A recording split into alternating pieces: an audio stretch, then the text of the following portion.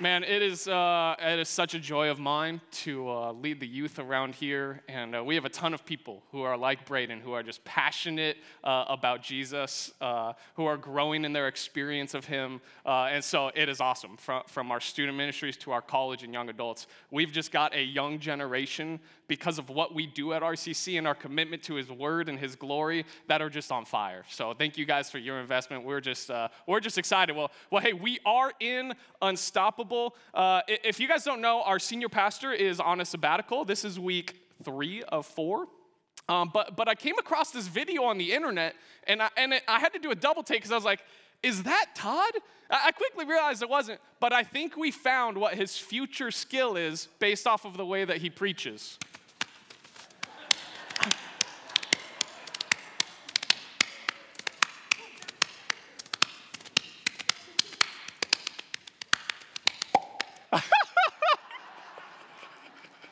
So if you guys want to encourage Todd, I think we found his future gifting and skill set.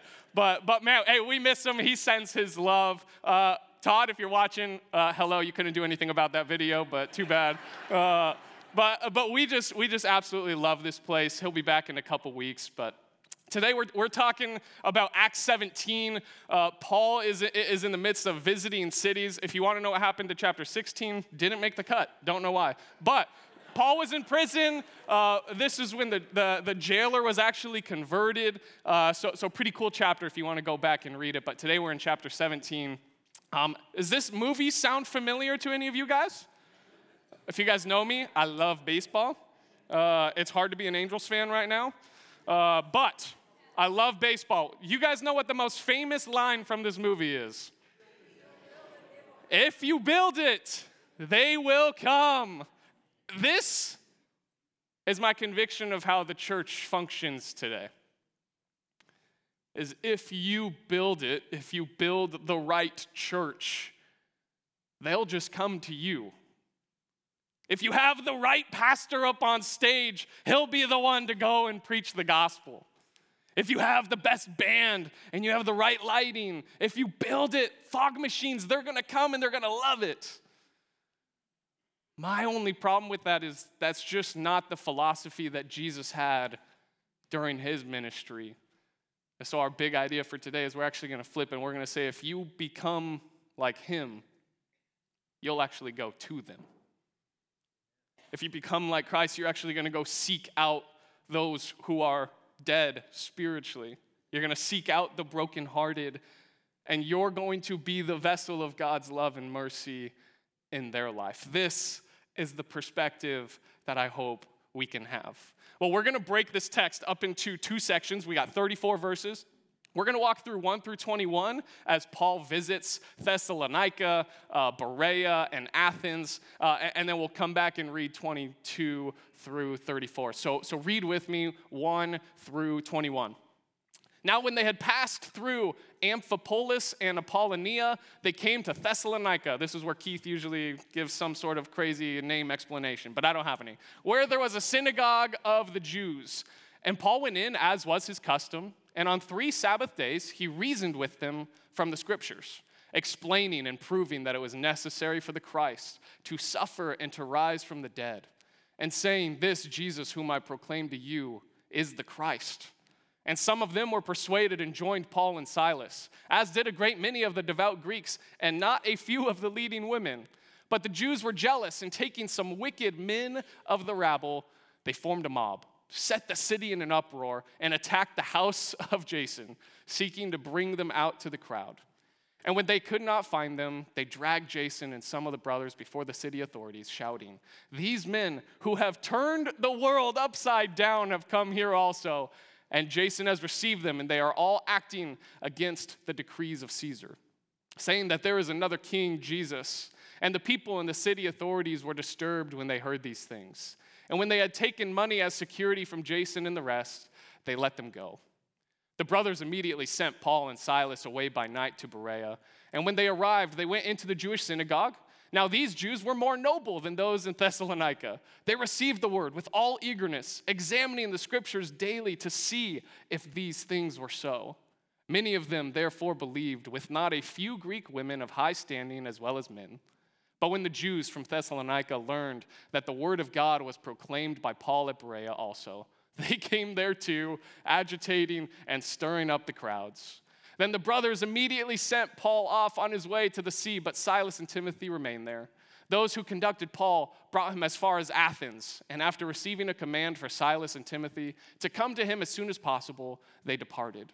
Now while Paul was waiting for them at Athens, his spirit was provoked within him, as he saw that the city was full of idols.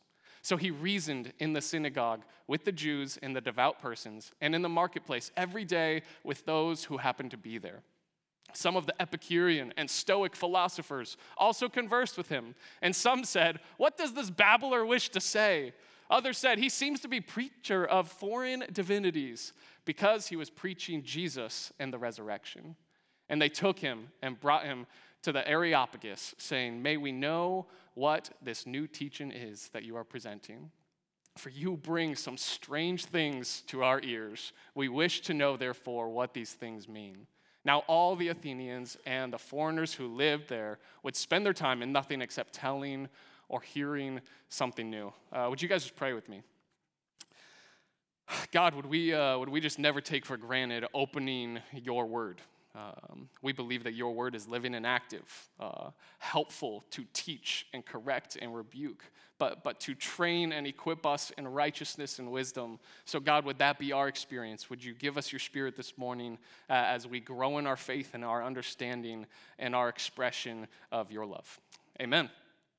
All right, here's the foundation. This is where it has to start, is God meets us where we are at. I think we like to think about evangelism as us just going, but really the foundation of both our salvation, but I think also both the foundation of our going, of our being sent, is the fact that God himself met us individually in our sin and in our brokenness. This is how Paul puts it in Ephesians and Titus. He says, "But God, being rich in mercy, because of the great love with which he loved us, even when we were dead in trespasses, he made us alive together with Christ. By grace you've been saved." And Titus, "But when the goodness and loving kindness of God our Savior appeared, he saved us, not because of works done by us in righteousness, but according to his own mercy." This is the foundation of absolutely everything about us, is God met us. God sought you out. God sought me out. In our death, in our brokenness, in our rebellion, in our rejection of him, each of us share in that state before we treasure Jesus. It's what levels the playing field, is that the only healthy answer for us is Jesus himself, is the love of God on our behalf. But this, I think, serves as the foundation. Think about Paul's experience. Paul's on the road to Damascus, and he gets blinded, thrown off the horse, and God himself literally intervenes and meets him where he is at. And I think Paul gets such a deep understanding of his own sin. What's his title for himself in relationship to sin? The chief of sinners. He gets it. He says, God met me in a place where no man had been more broken or messed up, where no man had such a wrong view of who God was and had such little trust and faith in him like me. And I think this experience, this truth is what actually serves as the foundation of Paul as he goes to each of these cities.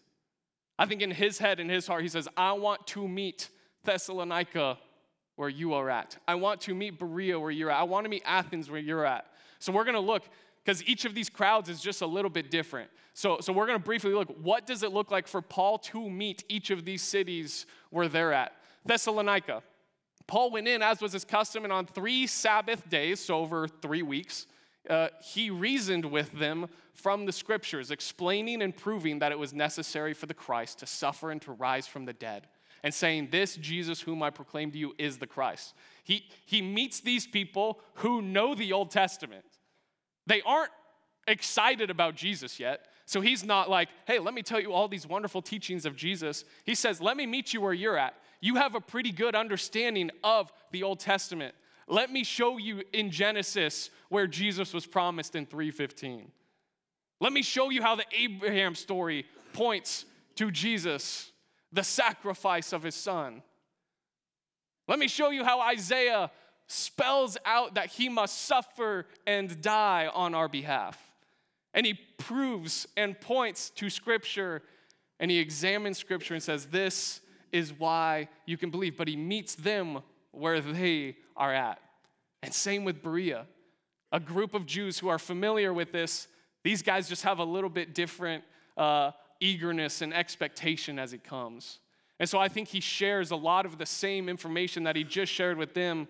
But these guys are eager, so my guess is he goes even beyond just sharing what verses in the Old Testament would point to Jesus. My guess is he goes beyond and he says, here's what the apostles are teaching. Here's what Jesus passed along to us that now I give to you.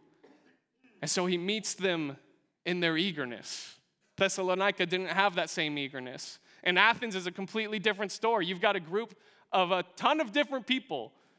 He says he just meets at Athens, and his spirit was provoked within him as he saw that the city was full of idols. Very different experience in Thessalonica and Berea. Cities full of idols. And so he reasoned in the synagogue with the Jews and the devout persons, and in the marketplace every day with those who happened to be there. And so he says, I can't take it anymore. I've got to share what I know about Jesus. He met me where I was at in my spiritual ignorance and death, and I want to do the same. And the response was different every time. But I think something that might be helpful for us is you've got to think about it in terms of when God was engaging with you, think about the time around your conversion, maybe a little bit before it. Think about how many times, if I ask, how many times did God reveal his truth to you, either through Scripture or through someone else, and you did not respond right away with joy and obedience? The answer would be, it's too high. It's too high to count. I don't know. But this is just what sin and flesh does, is it blinds us from the truth. And I think sometimes when we go and we're sharing the joy that we find in Jesus, we have this expectation that everyone's just going to be like, why didn't you tell me earlier? You should have just told me that to start with. I would have accepted it right away. That's just not how it often goes. And you should best know that. I best know that because of the way in which I responded to God's revealing of himself to me in my life. I promise that there was not a ton about Jesus when I was in high school and college that I was truly, truly lit up about. I could hear it, but my heart was wavering. And so as we share, as Paul shares, you're just going to see a varied response to the truth. This is how Thessalonica responds. Some are persuaded. There's some of these Jews who say, whoa, this is awesome. I never saw this in the Old Testament. This really must be the Christ. I'm going to follow you and I want to know more. But the majority of them get so frustrated they form a mob and they run these guys out of the city. And I love this quote. These men have turned the world upside down. We're going to get back to this quote because I love it. But these men have come in here and they're sharing a perspective about God that we don't believe. They're talking about some king other than Caesar, Jesus. They're turning the world upside down. So Thessalonica, for the most part, didn't really accept it wholeheartedly. And in Berea, these guys are different. These guys are like, oh, give me more. What's another text? What's another text? Where else do you see that Jesus is the Christ? Where else do you see that he's the king? And they're just eager and they examine Scripture. They're eager and they examine Scripture, and many believe. But apparently, this was more like Yorba Linda and Brea. Oh, right. Okay. I thought it was good. But it was like Yorba Linda and Brea, a little too close. So they get the word. People from Thessalonica are like, no way, you're not sharing that there either. They go in there, chase them out too. The mob is active. They chase them out. And in Athens, we're going to look at more of this response in 22 through 34. But It's just the same. Some believed and some mocked. But I think the heart of this first piece that we really need to understand is we always have to start with God meeting us in our spiritual death. It will be the one thing that causes the most love and the most empathy and patience as we go and share with the people around us. Because you should understand, I took a long time to come around to your truth, Lord. And I'm thankful for your grace and your mercy and your patience and your faithfulness to me. That should be the heart of every single person in here, our salvation and our philosophy of how we go share. And then it's actually God who transforms us through the truth of his Son. We talk a lot about if this is the truth, then there is absolutely zero pressure on us to finish the deal, to actually be the one. Because you have the object, the person who's actually transforming, and you have the means of transformation here. And neither of them are you. Neither of them are me. God transforms through the truth of his Son. And so in verses 22 through 34, you're going to see Paul lay out 7 things that are primary truths about God that ultimately, if we believe those and we experience those, that's what transforms people's life. So let's read 22 through the end. So Paul, standing in the midst of the Areopagus is just this gathering place where people can go and share and listen to new ideas, new philosophies, new religions, theologies. This is just the talking place. So he says, "Men of Athens, I perceive that in every way you are very religious." These guys are just curious. "For as I passed along and observed the objects of your worship, I found also an altar with this inscription: to the unknown God. The God who made the world and everything in it, being Lord of heaven and earth, does not live in temples made by man, nor is he served by human hands as though he needed anything, since he himself gives to all mankind life and breath and everything. And he made from one man every nation of mankind to live on the face of the earth, and having determined allotted periods and the boundaries of their dwelling place, that they should seek God and perhaps feel their way toward him and find him. Yet he is actually not far from each one of us. For in him we live and move and have our being, as even some of your own poets have said. For we are indeed his offspring. Being then God's offspring, we ought not to think that the divine being is like gold or silver or stone, an image formed by the art and imagination of man. The times of ignorance God overlooked, but now he commands all people everywhere to repent, because he has fixed a day on which he will judge the world in righteousness by a man whom he has appointed. And of this he has given assurance to all by raising him from the dead.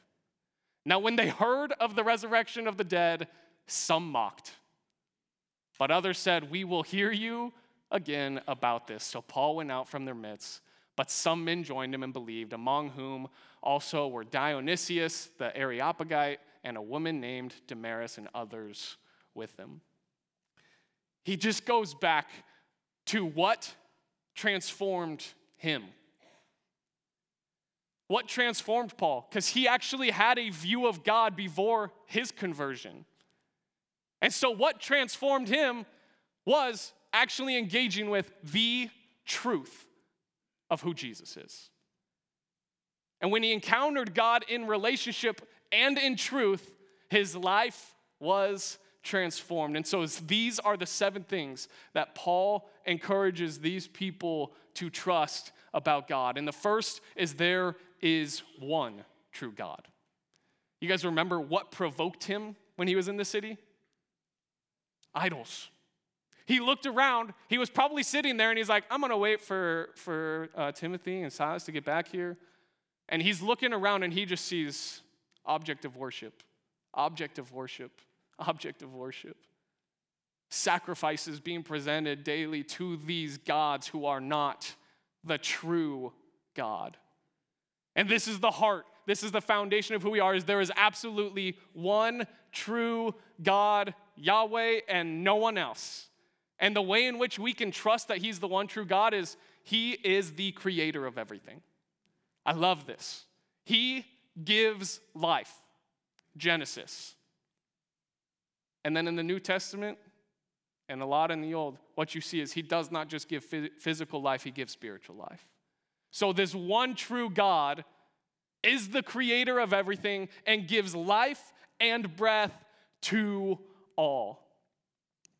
And he isn't served by or in need of human efforts like these other gods. All these other gods, all these other idols demand X, Y, Z, or else you're out, or else the God is unhappy. God's emotions, God's plans, God being in his nature God, it does not depend on who we are or what we do. God is an unchanging God. It's what makes him unstoppable. God is an unchanging God. But I think when you just read these first three, I think you could say, rightfully so, God might feel distant. Oh, he's all powerful, he's the creator, he's holy. I'm not. He must be way, way off from where I am in my life. And so I love this transition that he takes. He says, God doesn't dwell in one place like your gods. God doesn't dwell in this temple or this spiritual tent. God dwells with us and is near to us. It's what makes the foundation of God meeting us in our sin. The foundation is he's actually accessible. His transforming love and power is near to us. It's the anchor of what we call hope around here, is that his love is always accessible and offered. And the way in which he makes this accessible is the fact that Jesus defeated sin and he defeated death through the cross and the resurrection. There is no other truth that is more transforming than Jesus living, dying, and rising from the dead for our spiritual life. Paul experienced it firsthand, but this is the truth that makes God accessible and that love that meets us in our spiritual death. This is how. And now God has revealed the truth of his Son, and his holiness demands a response. I think this truth that it demands a response is something that lights Paul up to say, I'm going in here and I'm sharing, because his holiness demands a response. I'm going to go to Athens, I'm going to go to Berea, I'm going to go to Thessalonica, I'm going to speak up at this Epicurean and Stoic philosopher center about the truth of God because his holiness demands a response. The one true God's holiness demands a response of faith and repentance. And there is going to be a day in which he will judge the earth justly. For those who continue to be found in sin, when he judges the world, there will be death, spiritual death. But for those who cling to Jesus' defeat of sin and death, there will be a righteousness that is bestowed on us from Jesus alone, that we will be found righteous. And this is the truth that he lays out. He's saying none of who I am and none of what I've done could actually be the thing to transform you. But Jesus, the truth that's examined in Scripture, and the truth that he encountered in Jesus himself and conversations with the apostles, this truth is the thing that's going to transform everyone around the world. God's transforming people around here. I love RCC for this fact is we are constantly seeking to be transformed into the image of Jesus. It's the highest priority of RCC, is we want, no matter who is here, however many people are here, we want people to be transformed into the image of Jesus. But it's not just happening here. We actually have Keith and Altine who are going to come up and share about how the truth of Jesus is being used to transform people around the world. So welcome up, Altine. give it back to you. Yeah. Here you go, Altine. Good morning, everybody. This is like a commercial in the middle of your show. we just feel it's so important. You need to hear about this. You need to hear about God transforming lives in Albania. So this is Altine Zephi, and I have a picture. This is Deanna, his wife, Abi, and Paolo. Raise your hands, you guys. They're in the back, right back there. We first got introduced to Altine in 2003. We were doing English camps with Campus Crusade at the University of Pristina, and you were leading or part of leading those camps? Yes. Now, I know you didn't start there. Did you grow up in a Christian home? Did you always know these truths that Johnny was just sharing about? Not really. Jesus, as Johnny said, Jesus is really transforming lives. And brothers and sisters, if you don't come to tears, people still today come to tears when they hear about the truth of the love of God through Jesus Christ. As David says in Psalm 27:4, he says that there's one thing that I desire and one thing that I ask of the Lord. So David's desire was about one only thing, and he said to behold him in his temple and to live all days of my life. So this love and this desire is actually what I missed, what I didn't have. And I grew up in a communist country. When I was just 8 years old, I started asking questions about God. But in a communist country, religion is assigned to you, which is no religion, atheism.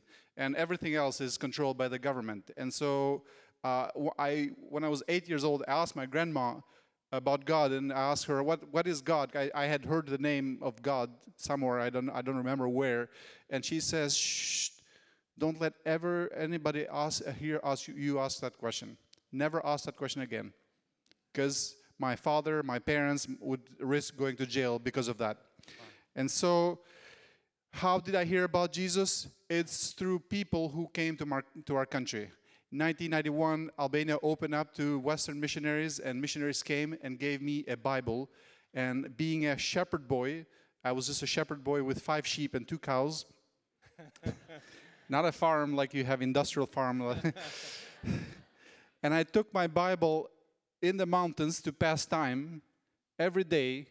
And as sheep got lost, I would go after them to find them. And I really carried sheep in my shoulders as a kid and sent them home joyful that I found the lost sheep, to tell my father that I really found the sheep.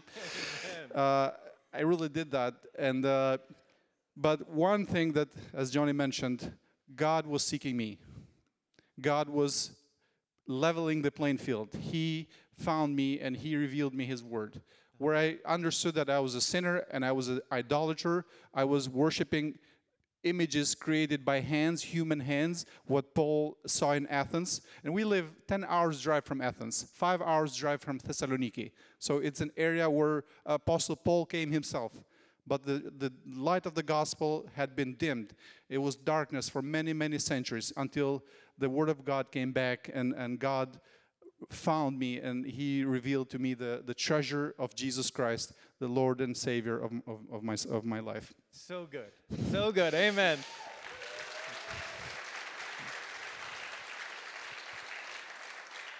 So now, we first meet you in 2003. Now, 20 years later, you're no longer doing English camps. You're the senior pastor of a church in Tirana, the capital city in Albania. Tell us a little bit about what's happening in Albania and how this news about Jesus is now going out to others. Well, as I said, when I became a believer, there was no church in my hometown. And so for 4 years as a young believer, reading the Bible by myself, growing in the Lord by myself, trying to read Christian books, I really missed the church. I grew a deep desire. And friends, I know you have lots of churches here. Please don't underestimate how wonderful it is to worship the Lord with the body of Christ. Because 4 years, there was no church. And then I just loved the church. 18 years old, I went to my first church that I became a member when I went to college and became a student. I became like an elder, practically an elder immediately, like in 3 months. At 18 years old. Yeah. And I just had a passion as a shepherd to look for the lost sheep. And that passion sent me to Kosovo to share the gospel in Kosovo with the Muslims there. And then I came back to my country, and we decided in 2008 to start a church, and then a church planting movement. We called it Together for the Gospel in Albania, where we're trying to rally believers to go and plant churches and share the good news of Jesus Christ all across Albania and beyond Albania, because it's the only it's the only thing that will help people live forever, right, in the relationship with God. And so we planted our church, Evangelical Church of Tirana, in 2008. I have a short video, if it plays in the background, of our fellowship of about 100 people. So, and we have planted 4 churches in the last 15 years. We celebrate 15 years this October. And so we're so thankful that God has used us to spread the good news of Jesus Christ in Albania. Very cool. So people are hearing what Johnny was just talking about. They're hearing this truth about who Jesus is. Some of them, like you, are hearing it for the first time as teenagers, as college students. Yeah, and God, if God doesn't work, if God doesn't build the city, in vain the laborers work, right? One of the girls, she's not in this picture. This is baptism last summer, a year ago, and our son was baptized too. God is working in sharing the gospel and reaching out to people. So we have this girl in our church who comes from a Muslim background family. She started coming to our church in February, and this end of April, I think you may have played this testimony, but end of April, she had a dream that, and she saw that she was in this weird town. She didn't know what town, where it was. She was walking down that town, and she saw a banquet of people sitting around the table, and they invited her to sit there. And so she went and sat there, but she thought, looked at the chair as if the chair was not going to hold her, and afraid that she's going to drop. And somebody from the banquet told her, "Don't fret, don't worry. The chair you're sitting on will not drop you." And so she woke up from a dream early in the morning in tears, crying and weeping, because she understood that the town she had been, it was heaven. The people in the banquet were angels, and she had been affirmed that the church she is going to and the message she's hearing will not drop her, and it's firm. And so she accepted Christ in tears. She shared with the youth group. She's just a young adult. She shared it with the youth group, and they were in tears. And then they shared it with me. And so it's just an amazing discovering the joy of Jesus. It's just wonderful when you see that lost sheep come back to the fold of Jesus Christ. So that's my joy, and that's Amen. what God is doing. Amen. Amen. So, yes, absolutely. We're going to have a lunch after second service. If you're interested in hearing more, we have lots more stories of what's going on in Tirana. But I want to pray for Altine and Diana, for their family, and for the church there in Tirana, that continually people would be hearing this news about Jesus. So let's pray. Heavenly Father, we are so grateful for you. We are so grateful that you moved in Altine's life, that you moved in his family's life, Lord, and that you are moving in his church and you are moving in Albania. Lord, would you continue to open eyes and open hearts to the gospel, just like this young woman that he shared about. Lord, would you continue to give dreams and visions? Would you continue calling people to yourself for your glory, Lord, and for our joy? In Jesus' name, amen. Altine, thank you so much. Thank you.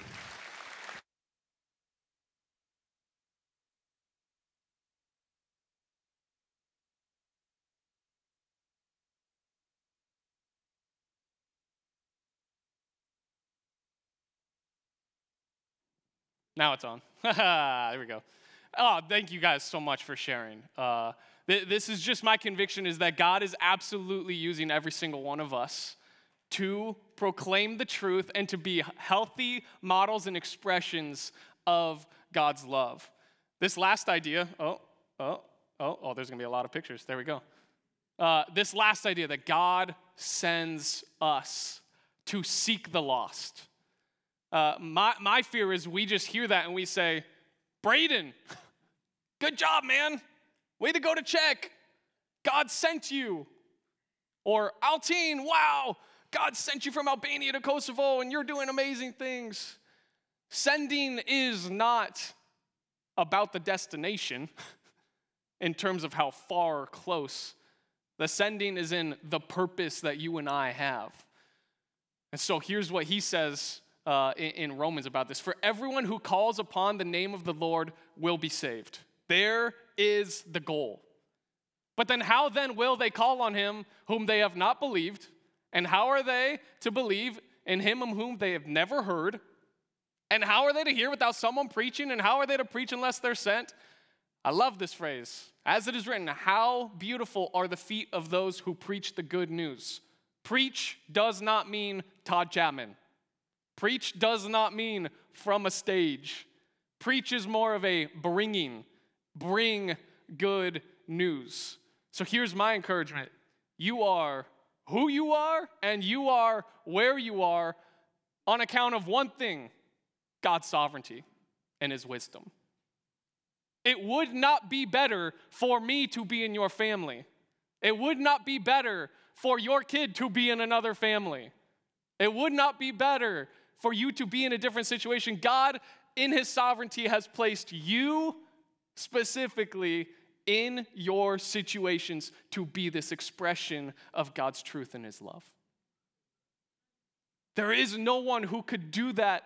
God is pretty dang smart. If he wanted somebody else, he would have put him there. And so he wants you to go back and experience, be refreshed by the love with which he met you in your spiritual death. And out of that love, to be transformed by the truth of his Son. And out of that experience, go and send. Look at all these people that we're in contact with all the time.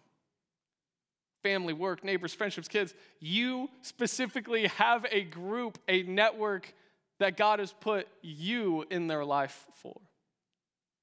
Never separated from first experiencing and understanding the truth for yourself. But this is for you. This is the gift. This is the joy that God has given you, is to be this expression. Here's a perspective that I like to think of, right? View the world as a spiritual field of dreams. Opportunities everywhere. This is how Jesus said it in John. Look, I tell you, lift up your eyes and see that the field, the world, it's white for harvest. It's ready. There are people, there are sheep, as he continues in John, who are hungry to know, who are hungry to come to me on account of you going. Ultimately to be transformed by me and me alone, but I am going to send you. And so I love the way we started this year, this Share the Joy initiative. Right? This question of who is your one? Who's the one person that you are trying to invest in spiritually, that you're trying to help see and understand the truth of Jesus? Who's on your pray watch list? I have this guy named Tyler who works at In-N-Out. And if you know me, I eat at In-N-Out a lot. But I see Tyler all the time. And so Tyler's on my pray watch list. I play pickleball sometimes on Tuesday nights. There's a group of young adult dudes. I really enjoy hanging with some of these guys. So who is on your pray watch list that you're thinking about, that you're hoping would experience Jesus? Here's just a little bit of a philosophy, a little math philosophy for you. Okay, the power of what it looks like to have a multiplication-minded church versus this one right here is essentially, if you build it, they will come. So if a pastor of a 300-person church, probably right around where we're at, if they invest in the faith of 50 people, this pastor is a rock star. He's a Harvest Crusade kind of guy. But he invests every year in 50 people. One dude, 50 people, that's a lot. In 5 years, it's 250 people. That's pretty good. One dude, 250 people. Look at this. If each individual of a 300-person church invests in one person, helps one person understand and enjoy Christ, in 5 years, that's 1,500 people. In 5 years, if Let's just say you invest in that one person and they come to treasure Jesus and they repeat the process with you the next year. Guess how many people in 5 years that would be? Almost 10,000 people. One person. This isn't you taking 30 people into your house and being like, whew, I got my Monday list, I got my Tuesday list, I got my Wednesday list. This is one individual who you are helping, you are praying for, you're helping ask questions, you're helping sit in sorrow and difficult times, rejoicing with them. One person helping them see and be transformed by the truth of Jesus. That's the power of a multiplication-minded church where each one of us say, no, this is my role. This is my blessing that God has given me to go and be Christ to those around me. And here's the phrase that I think people would be using around here. RCC has turned the world upside down. RCC has this philosophy of helping people experience Jesus, and they're so intentional with the people around them. They're turning Berea, Yorba Linda, they're turning it upside down. And that would be my hope for how people would describe us, you as an individual, but us as a corporate church, that we are turning the world upside down because your world has been turned upside down by Jesus. That's where it stems from. That's where we continue to be rooted in and anchored in. And out of that joy and experience, we overflow to the people around us. So I've got 3 simple takeaways from these ideas.